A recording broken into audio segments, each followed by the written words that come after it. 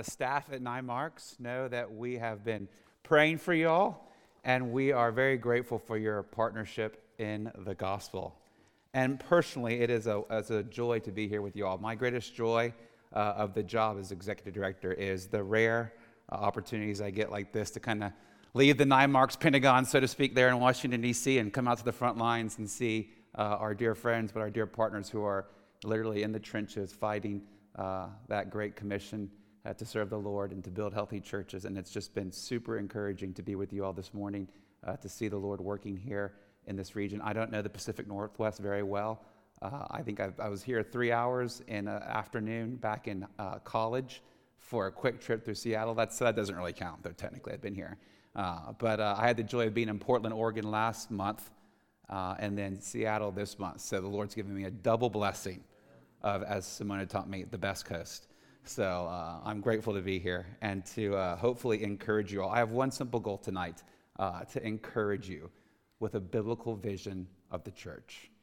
Now I want to connect that a little bit to what 9Marks is doing, our history, what we do, why it's important. And I do want to finish very practically with some application, mainly just prayer. But overall, the main thing I want y'all to leave with tonight is, Lord willing, an encouragement through a biblical vision of the church. And I want to start where we just finished praying with Jesus' last words, the Great Commission. So these are the last words of Jesus before he rises up to heaven to sit at the right hand of God the Father and rule and reign over all of the universe. And what does he say? I'm going to give you have two questions, but let me read the text. I'm going to ask you questions and you get to answer. It'll be a little interactive here. But this is Jesus' last words in Matthew 28, verse 18, 19, and 20. I'll read. You're welcome to read along. But let me read these for y'all. Jesus says, well, Matthew says, "And Jesus came and said to them, 'All authority in heaven and on earth has been given to me. Go, therefore, and make disciples of all nations, baptizing them in the name of the Father and of the Son and of the Holy Spirit, teaching them to observe all that I have commanded you. And behold, I am with you always to the end of the age.'" Okay, question number one, and this is interactive. Verse 18, where does Jesus start? What's his grounds for saying what he says? It's right there in verse 18. You raise your hand or call out. What's his grounds? Authority. All authority. That's right. So in many ways, to understand a biblical vision of the church, we kind of got to start right there with a biblical understanding of authority. I want to go to someone else's last words who pointed to Jesus to think about authority with y'all. We're going to go to David's last words. In 2 Samuel chapter 23, you're welcome to turn there, or I'm also going to read it, but 2 Samuel chapter 23, these are King David's last words. And so let me read these, and then I hope from this we'll see a good picture of authority and why it's important for a biblical vision of the church. Verse 23, chapter 23, verse 1 of 2 Samuel. "Now these are the last words of David, the oracle of David, the son of Jesse, the oracle of the man who was raised on high, the anointed of the God of Jacob, the sweet psalmist of Israel." All right, that's just one verse. That's quite a buildup. This must be pretty important. This guy is the sweet psalmist, the anointed, the oracle. Okay, what's he going to say? Verse 2.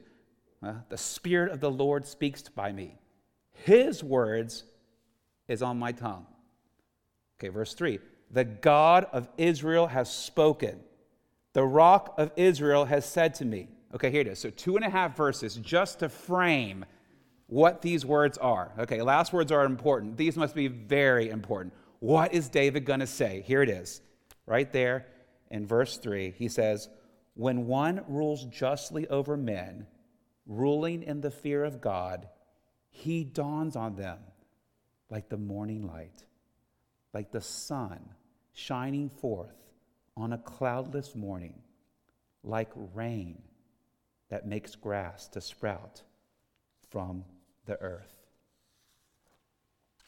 Beloved, authority rightly exercised in the home, in governments, in the workplace, in the church, is one of, if not the most beautiful picture of who God is. Good authority shows the image of God like nothing else. Just think of the good coach that all of our kids want to be with, or the good school teacher that everyone hopes they get into his or her class, or the good father who just, when you see his daughter grab her hand as he takes her out on a date, is getting a picture of God as he holds her hand and carries her into the ice cream parlor. Or think of the good husband who loves and serves his wife, who provides and protects and loves and takes out the trash. But we see that good authority is a beautiful picture of who God is. And authority abused is one of the most heinous offenses against God because it lies about who God is. This goes right to the very beginning in Genesis 1, where the author himself speaks all of creation into being. And then in Genesis 2, he makes us in his image. The author then gives us authority to rule and reign over all of his creation. And that is the most intimate picture of heaven and of God as we see him face to face and walk with him and exercise authority over what the author has given us. But then we have Genesis 3, right? Where that authority is abused. And rather than wanting to image the author, we decide that we care more about our own image. We want to be king. And the rest of the story line of the Bible is God working to restore his image through right authority. Authority is very important to God. It's at the heart of who he is and what he does. And it's done primarily through the church. This picture of biblical authority, it's the opening scene of the Bible. And we see it here in David's last words, and we see it in Jesus' last words in the Great Commission. So that's question one, authority, okay? So that's the first snapshot we need to have here as we're painting this biblical vision of the church. Okay, snapshot 2, what does Jesus tell them to do? It's right there in verse 19 and 20. Jesus tells them to do something based upon this authority. He tells them to do what?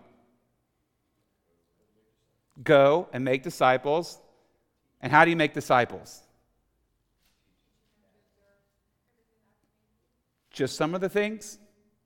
Teach them to obey everything I have commanded, and baptizing them in the name of the Father, Son, and the Holy Spirit. Okay, how do you do that? How do you teach them to obey everything that Jesus has commanded? Well, the good news is we had the book of Acts that follows right after this Great Commission. And we see how his disciples interpreted that commission. What did they do? Well, the answer in short is the church. The church is the means by which we baptize and make disciples and teach them to obey everything that Jesus has commanded. And it's connected to authority, right? So what do the apostles do? They go and they find men who are using their authority well in their homes and their marriages, and they say, hey, you men who are providing, protecting, loving, and serving those under your authority, your children, your family, your wives, come and be elders or pastors or bishops or shepherds, all synonymous in the New Testament, those ideas. But you pastor the church, come and work together and raise up other leaders, other elders, and then send those elders out to plant churches. And then, this is Paul's letters to Timothy, right? And then equip them to be prepared to endure the hardship, that word suffering, the hardship of the gospel ministry. That's what you called them to equip them to. Encourage them in that by preaching and teaching the word and by planting churches. So what happens? The gospel spreads from Jerusalem to Judea to Samaria and beyond. That Great Commission is fulfilled as good authority is rightly identified and leaders are equipped and encouraged and brought together, trained, and then sent out to take the gospel through churches. Brothers and sisters, there is no greater way to make disciples than biblical, healthy, vibrant churches. Assemblies, that's all that word in Greek means. The ecclesia is just the assembly. Those who assemble, just like this, gathering. In some ways, this is the first principle or the main kind of driving hypothesis of 9Marks, that building healthy churches is the best way to fulfill the Great Commission. We believe it's biblical and it's fruitful for making disciples. The local church is the missions base for the Great Commission and the Great Commandment. It is the focal point for displaying God's glory to the nations. Okay, that's the big picture beginning here, abstract biblical principles that are behind, I think, this biblical vision of the church and kind of what I hope drive 9Marks. Let me now kind of get in the elevator. Let's go down to the lobby level of everyday life and give you some nitty-gritty snapshots, some details, some background, some examples here to kind of paint out this picture, Lord willing, of a biblical vision of the church. And I'll just start with a brief little history of 9Marks. I don't want to presume that y'all know the history, but I also don't want to spend too much time because there's so much good things to talk about. So let me give a brief history of 9Marks and what those are. I won't ask you what the 9Marks are. No quiz on that. But I do want you to know them, and then we'll continue looking at Scripture to think about what this biblical vision is of the church and why it's important for us. So the 9Marks, where did they show up? Well, they actually showed up back in 1991 when Mark Dever is currently the pastor of Capitol Hill Baptist Church, and president of 9Marks, but he was working on his PhD in Cambridge, England. Mark never intended to be a pastor. He thought he was going to be a professor, so that's why he was getting a PhD, and he was going to come back and teach at a seminary. But he had gone to seminary in Boston, Gordon Conwell, and while he was there, he planted a church, and that church actually had elders. It was a healthy church, Baptist church, right there on the town square near Gordon Conwell, and they were looking for a new kind of full-time senior pastor, preaching pastor. And so they wrote Mark Dever, and they said, what should we do? How should we find our new pastor? And he wrote them back a little letter on a dot matrix printer. We actually still have the letter. It's pretty cool. But he wrote back, he said, well, sadly, you can't go to your local Baptist association because they're not going to put a man in your pulpit who preaches the gospel. They've lost the gospel. He said, so what you need to do is you need to find a man, an elder, a pastor, who's kind of characterized by these 9 things. And then he wrote the 9Marks. Number 1, you need a pastor who's committed to expositional preaching. That's mark number 1, right? Where the expositional preaching is just the main point of his sermon is the main point of the text that he's preaching, right? And that means, mark number 2, that it will be grounded in biblical theology, sound doctrine. And it'll be grounded in, mark number 3, the gospel, right? So you see the first 3 marks, right? Expositional preaching, grounded in sound doctrine, and the gospel. They're all word-centered, right? Because God always creates, Genesis 1. God always saves, John 1, through his word. So you want a man who is committed to the word of God. So those are the first 3 marks. And then that means, though, as he's preaching and teaching, as he's building the church, you need a biblical understanding of conversion. What is your role, man or woman, or member of the church in conversion, and what is God's role? Our job is to call people to repent and believe. It's up to God to actually convert them. That's God's job, not ours. And that's mark number 4. So that means you need to have mark number 5, a biblical understanding of evangelism. How should we, not just personally, but corporately as a church, practice evangelism? Because when you talk about the Great Commission and witnessing, it's usually y'all, not you. It's all in the Greek, it's plural. Good Texas word, y'all, you all. God has cared about the corporate nature of our witness. That's a lot more common in the New Testament and Old Testament than personal individual evangelism, though I am all for personal evangelists. It's a both and. But that means the mark number 6. If you have evangelism, you will then have, hopefully, converts, right? Well, what do you do with them? You need a biblical understanding of membership, right? That's mark number 6. And, of course, with that comes mark 7 and 8, both corrective discipline, church discipline, and then mark number 8, kind of a commitment to discipleship and growth. That's the formative culture of discipling and discipline. And then mark number 9, finally, biblical leadership. You need elders and deacons to help lead the body, the assembly, the congregation, the church. Like a good body, it must have a head and a neck that helps kind of guide and think things through. So 3 years later, Mark ended up not becoming a professor. He ended up becoming a pastor of Capitol Hill Baptist Church in 1994. And that church had a monthly newsletter, and the pastor was supposed to write one of the main articles. So he had to write a monthly article, and he said, well, can I just write 9 articles on these 9 marks? And the church administrator was like, great, that's almost like a whole year of material. So he was happy. So Mark wrote over 9 months, he wrote 9 articles on these 9 marks. the church administrator said, this is really good. He turned it into a self-published booklet that Crossway, a publisher, found. And they said, hey, we want you to turn this into a book. And Mark said, well, I don't write books. I write sermons. But if you want, I'll preach 9 sermons on these 9 marks, and I'll give you my sermon manuscripts, and y'all can turn them into a book. So that's what Mark did. Ironically, I love this, Mark Dever's first topical sermon was on expositional preaching. Just sweet irony. But that was in 1997. And then in 1998, Mark does 4 things. He's a pastor, he evangelizes, he disciples, and he trains men in the ministry. And he had been evangelizing his next-door neighbor, who was a non-Christian, very wealthy businessman, but actually studied religion at Yale and appreciated the moral benefits of religion. And he had seen, Capitol Hill had been basically a dumpster fire on the neighborhood. It had a bad stench, it had a bad reputation. It was not a good witness. Even to just the property was falling apart. But over the last 4 years, this neighborhood had seen it kind of change from literally just becoming pretty, like taking care of the grounds, but also, serving in the schools, doing community stuff. And he had just, as a non-Christian, he had been impressed by the change that he saw. And he said, hey, Mark, you guys need to go help other churches do what you've done here, because this is really benefiting Capitol Hill. Again, he just saw the moral benefits to the church.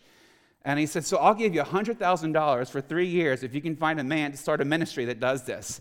So 9Marks actually started in 1998 when a non-Christian neighbor, just through the evangelistic kind of witness of the Capitol Hill Baptist Church, funded Matt Schmucker to start the ministry. And so that's how 9Marks started in 1998.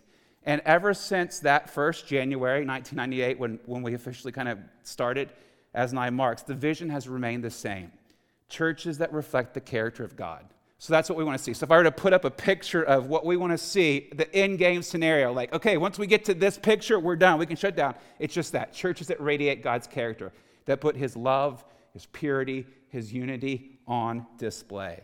That's what we want to see. And so our mission, kind of how we get there then, is to equip church leaders with a biblical vision and practical resources for displaying God's glory through healthy churches. We summarize that in our tagline, building healthy churches. That's kind of what we do. We do that largely through the resources we create and the events that we host. And then in God, we pray for his blessing and abundance on those things. We believe that the best model for building a church is biblical faithfulness. And these 9 marks loosely, not exhaustively, capture the key elements that God prescribes in his word for building healthy churches. It's not just like a 9-step program. No, it's not the 9 marks even, it's just 9 marks. There's many marks of a healthy church, but we're just simply seeking to lay a biblical model of the church.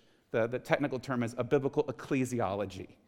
In one sense, as an ecclesiology, we're just like plumbers at 9 marks. We're just trying to lay the necessary plumbing to structure and build the church according to God's plan.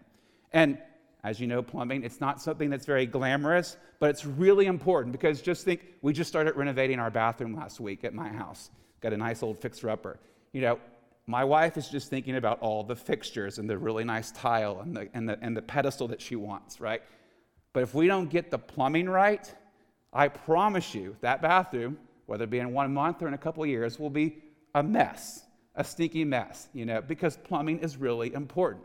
And we'll have to be ripping out that real nice new tile.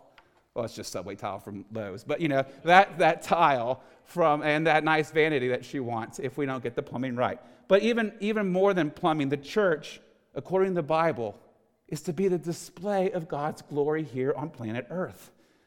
So, friends, the church will not save you. It is not the gospel. The gospel is that diamond of salvation, right? But if the gospel is the diamond, the church is like that beautiful diamond ring, those precious metal prongs that kind of protect the diamond and elevate it and put it on display. So you see, in essence, the gospel produces a gospel order, a body, right? The gospel produces the church, and that gospel order, that church, that body, then in turn protects and promotes and displays the gospel. So if you overlook the church, what happens? Well, you can watch the gospel's work quickly get engulfed by enemy fire, by Satan, because the gospel work needs the supply lines and the shelter that churches built upon the rock of Scripture provide. So 9Marks, therefore, works to train and equip church leaders, pastors, and members with a biblical understanding of the church, and then what it means to pastor one if they're a leader, or to just be a faithful, fruitful member if they're part of that body. And friends, this has huge implications for the Great Commission. I mean, that was my testimony. I was born and raised in Houston, Texas, non-Christian home. I'm 44 years old. Me and my twin brother, we had an idyllic childhood. Both parents were professionals. We went to the best school, got everything we want as a family just through our reason and hard work. Had no reason to doubt our reason. We went to the Unitarian Church. That kind of faith, that Unitarian Church just affirmed kind of our rationalism and our individualism.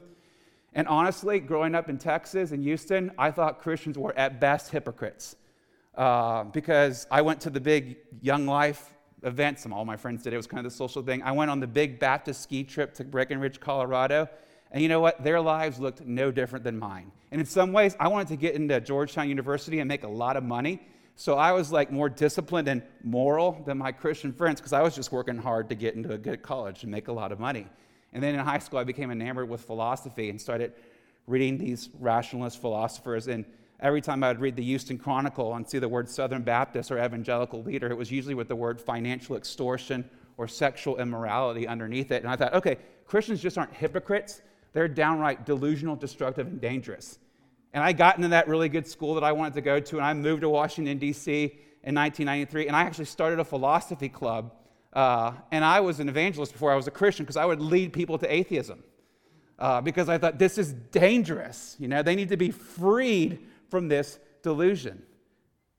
But in the severe mercies of God, that same year that I and my twin brother moved to Washington, D.C. to go to university, things fell apart in our family. So my dad, who was he gave us an idyllic childhood, wonderful father, but he had lost his law practice through some corruption. It's like a movie. And he went bankrupt. And then he had a mental breakdown in 1994 that he still never recovered from. So we've been taking care of him since 1994. And then, because he didn't have Jesus, and his world imploded. And then there was adultery and divorce over the next couple years. But the Lord used that to move my mom and my sister, who's 4 years younger than us. They moved to Washington, D.C.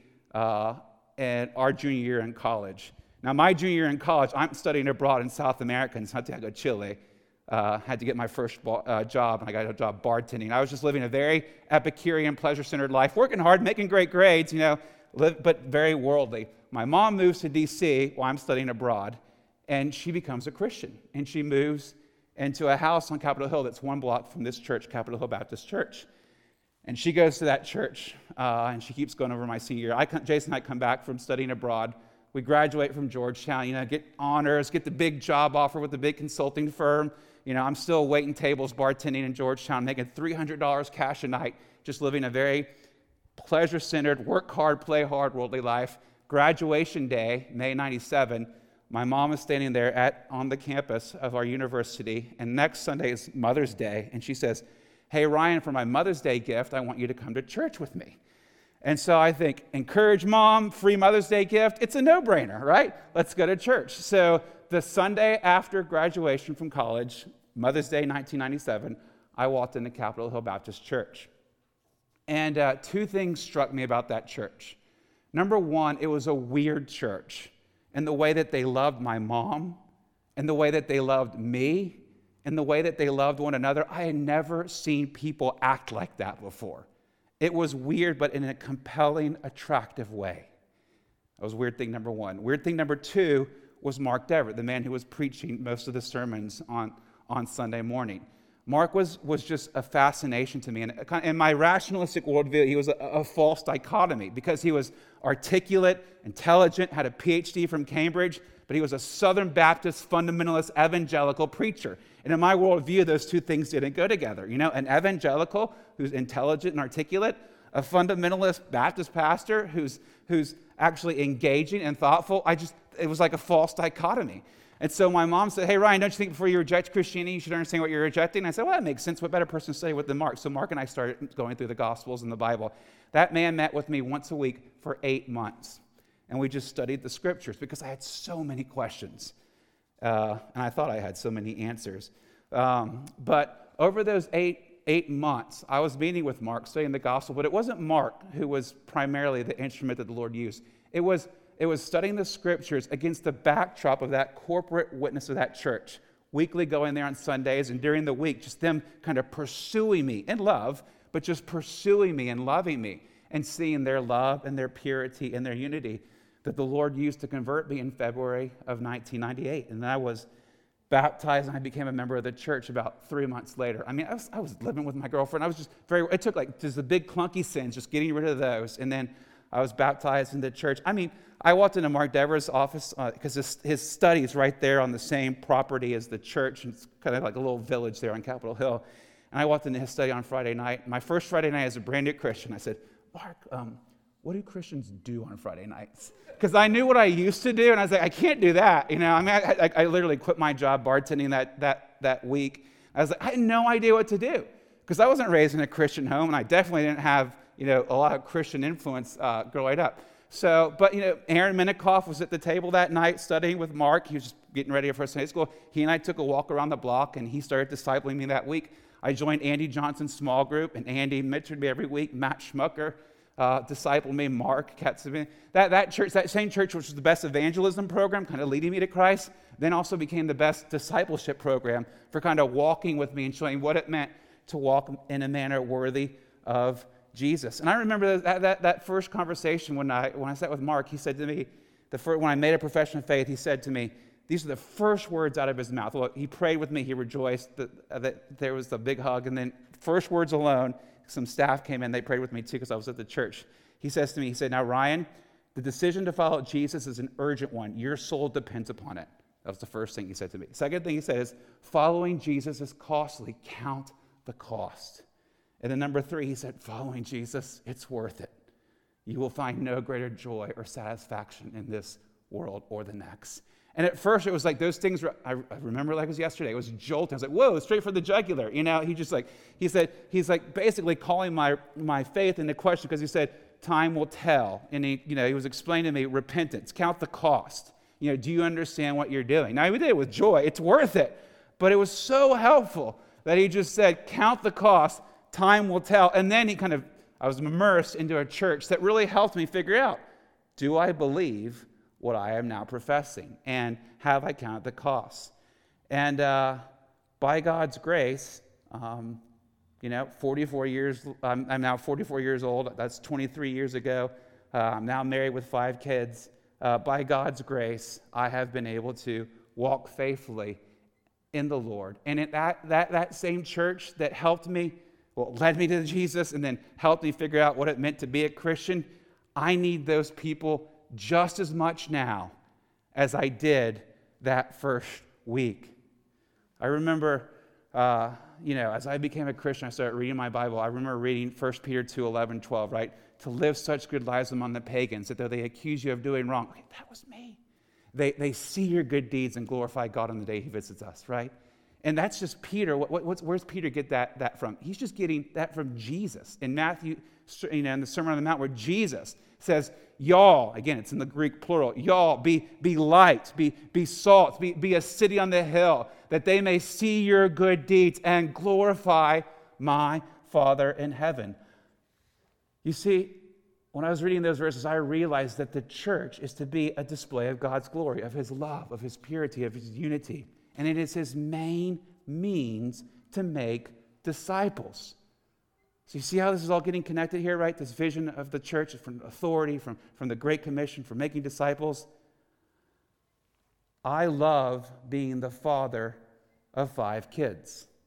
I have 3 girls. I have 3 girls, 2 boys. Their ages are, I won't give you, ages 7 to 19. I got one in elementary, middle school, high school, and college. We run a full zone defense in my house. It's great. We love it. It's crazy. But often I'll look at my kids and I'll think, oh my goodness, these joyful bundles of iniquity. Do I have enough time in the 18 years that the Lord's entrusted to me? Do I have enough time to teach them everything that they need to live and survive wisely in this world? My oldest, 19, she's just starting her 2nd year of college. She just made a profession of faith over the spring, and it seems over the summer that she's made some hard decisions that give evidence to that repentance. I am so encouraged by what I see, but I am still terrified. And she's 19. Oh, does she have the wisdom and the maturity to just continue walking, even just in a basic faithful level? Well, you see, I think making disciples, it's a lot like raising children. You know, it's a process of growth. It demands time. It demands patience. It demands teaching. It demands a family. Friends, raising children, making disciples, it is glorious, hard, inefficient, hard, joyful, happy, hard work. But if we do it well, it has the potential, by God's grace, to bear great gospel fruit. And God has created the church to be his family, the original ecosystem by which this growth happens for making disciples. Beloved, in this present evil age, life is war. Satan is warring for your souls. He's warring for the souls of my children and the souls of your children and your family. He's warring for the souls of your neighbors, of your friends, of your co-workers. But as believers in Christ, we know the end of the story, right? God wins. Revelation tells us, it promises us that we will see God face to face and we will walk with him once again like we did in the garden.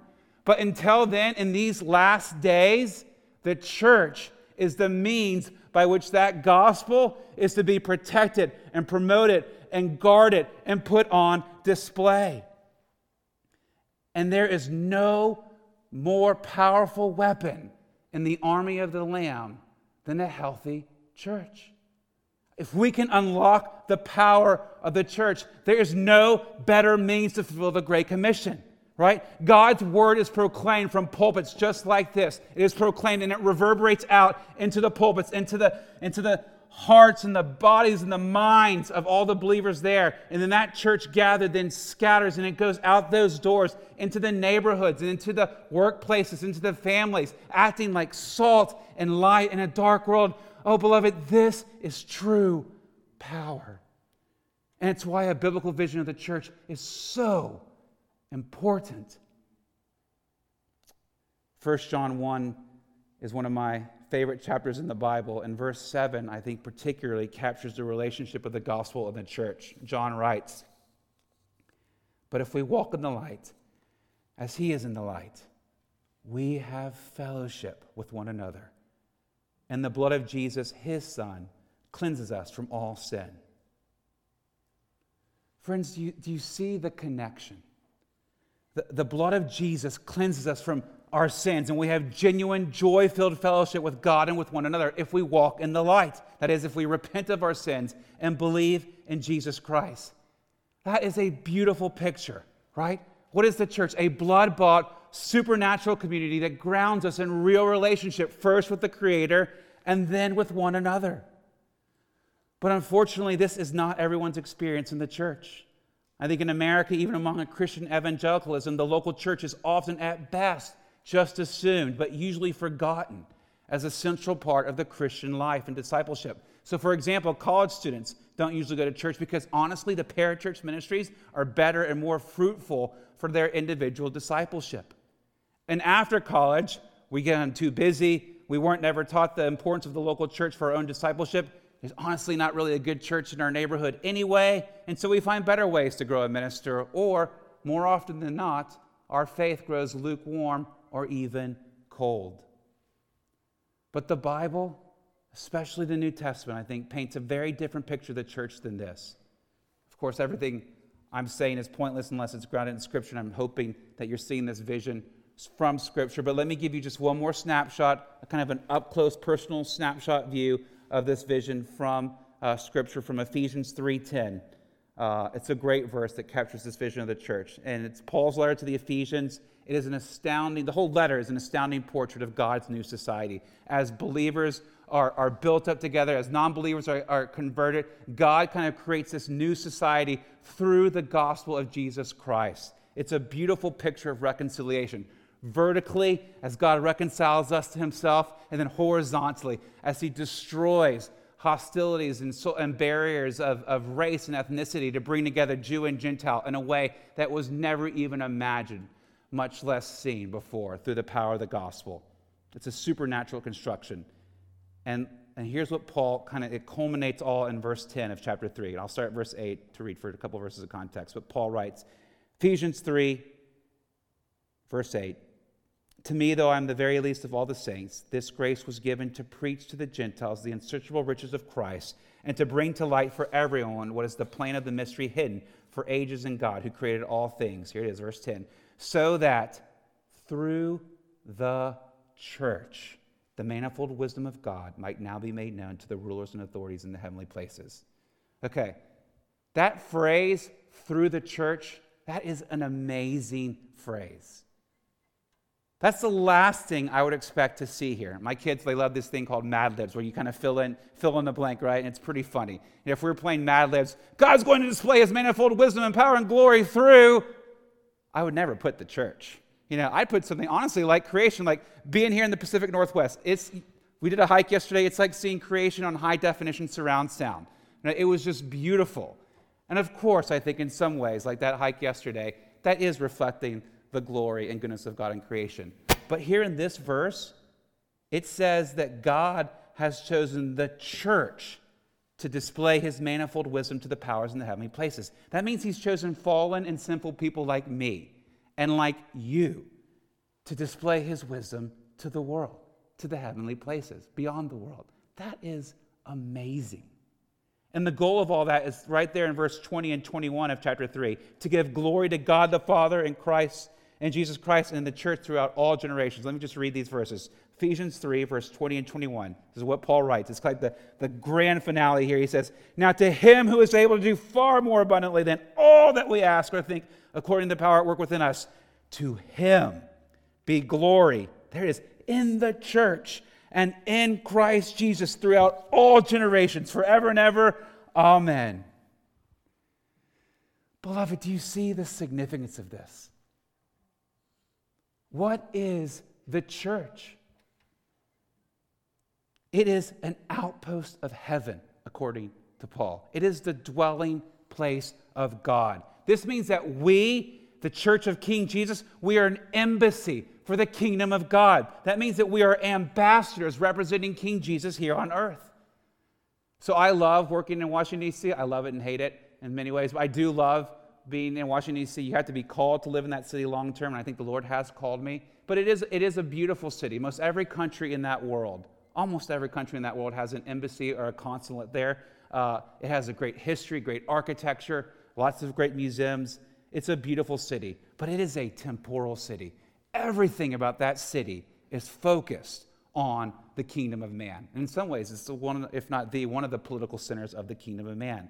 Now, every day, Capitol Hill Baptist Church is 5 blocks from the U.S. Capitol. So our offices are right there. So I get to see the U.S. Capitol every day. When I walk into work, I see the Supreme Court, the Library of Congress. I'm thankful that I know members who work in all of those buildings. But I'm even more thankful that I had the privilege to walk into the one embassy in town, the church, whose kingdom will not fall, whose king is not marred by corruption, whose economy will not fail, whose treasury will not falter. We all, beloved, serve this King, immortal, invisible, God, only wise. And we might be wrong about a certain political candidate and his political party, but we are certain about Jesus and his church. So our faith is not ultimately about us, our best life now. No, it's about us together living as a display of his glory. Don't you see? Healthy churches are the best domestic policy out there for this country. It's the best foreign policy out there for this country and for every country. And it's God's vision. It's not Ryan Townsend's or Mark Dever's or 9Marks or Sam's. This is God's vision for our good and his glory. And what's the result? Well, you see in Ephesians 4, Ephesians 5, it results in disciples who walk in a manner worthy of Jesus. That's the rest of Ephesians. All right, sorry, I've gone long. Let me finish this thing. What does this all mean practically for us? Well, for 9Marks, for Restoration Road Church, for y'all as the elders and the pastors, for y'all as church members, what does this mean? Well, this means very simply that a core part of our mission is to help churches and church leaders so that they can build healthy churches for our good and God's glory. There's a lot I could say there, but let me just give one point of application. Prayer. For Restoration Road Church and for all of us, know that prayer is the foundation and the fuel for all of this vision that, Lord willing, you've seen from Scripture. That's the kind of church and church culture you want. And that's what precisely comes through meetings just like this. I am so encouraged and grateful to God to see you saints gathering here on a Sunday night to pray for one another. That is the foundation and the fuel that will drive this vision of the church. All the work and resources and events of 9Marks are in vain. They will do nothing without your prayers. And so let me encourage you, not just with this vision of the church, but also with the power of prayer to drive it. I promise I'm done. I'm just going to read one thing. I brought you all 2 books as a thank you gift, but also an encouragement, a book on prayer and a book on missions, because we've written a lot of books, but these 2 are directly connected to everything I've been talking about tonight, and they're really short. You can read these in under 2 hours. I know because I've done it, and I am not a big reader. But let me just conclude with this word, and then we'll have a little video, and then we're done. This is how John Onyechekwa concludes this book. He says, God's evangelistic strategy in the world is rooted in the local church. That's y'all. The local church gives a watching world a first-hand encounter of the love, forgiveness, mercy, and holiness of God. This is why we pray for other churches and pastors in our area during our gatherings. Thank you for doing that. We pray that God would cause these churches to thrive for his glory and that people would hear the gospel through them. We pray that God would raise up other pastors to continue this faithful gospel work, both locally and abroad. By praying together for repentance in our lives and in the lives of those who don't yet know Christ, we don't just do something with our discontentment, we do the right thing. We pray. The whole book is that good. Let me encourage you to grab a free copy from 9Marks and enjoy it on the way out. Friend, let's pray that God allow us to raise up and prepare and equip and encourage church leaders in your region, in the United States and around the world, that he may use Restoration Road to that end, and 9Marks. Let's pray that he can encourage you all to love and to serve, to equip and care for current missionaries and organizations, both local and global, that deal with the church. We call that thinking globally and acting locally, right? Pray for 9Marks. You know, our greatest measure of success is churches like you all that have a heart and a commitment to build other healthy churches, other compelling communities, and foster other healthy churches in their regions. This is the Pauline approach to the Great Commission that we see in the book of Acts. It's what we see throughout his New Testament letters as well. It's what I hear and see in y'all as I get to know this church better, as you all gather to pray corporately. You see, 9Marks is not just a ministry of Mark Dever or CHBC. Please do not think of it that way. It is so much bigger than that. I'm grateful that we're not just about CHBC, we're about many churches and throughout the Pacific Northwest, the United States, and the world that have this desire and this role to foster other healthy churches for the Great Commission. So very simply, we are praying that through the resources we create at 9Marks and the events that we host and the partners that we have like y'all, both in the United States and around the world, God will build healthy churches among the nations to be a display of his glory. That is what the New Testament and the Bible is about, and I pray that is what we are about at 9Marks and as ministers and partners in the gospel. I'm going to show a video now. It's very brief, a video that highlights some of our partnership with you and with the churches around the world as we seek to do this internationally, and then we are done. Come up and pray after this.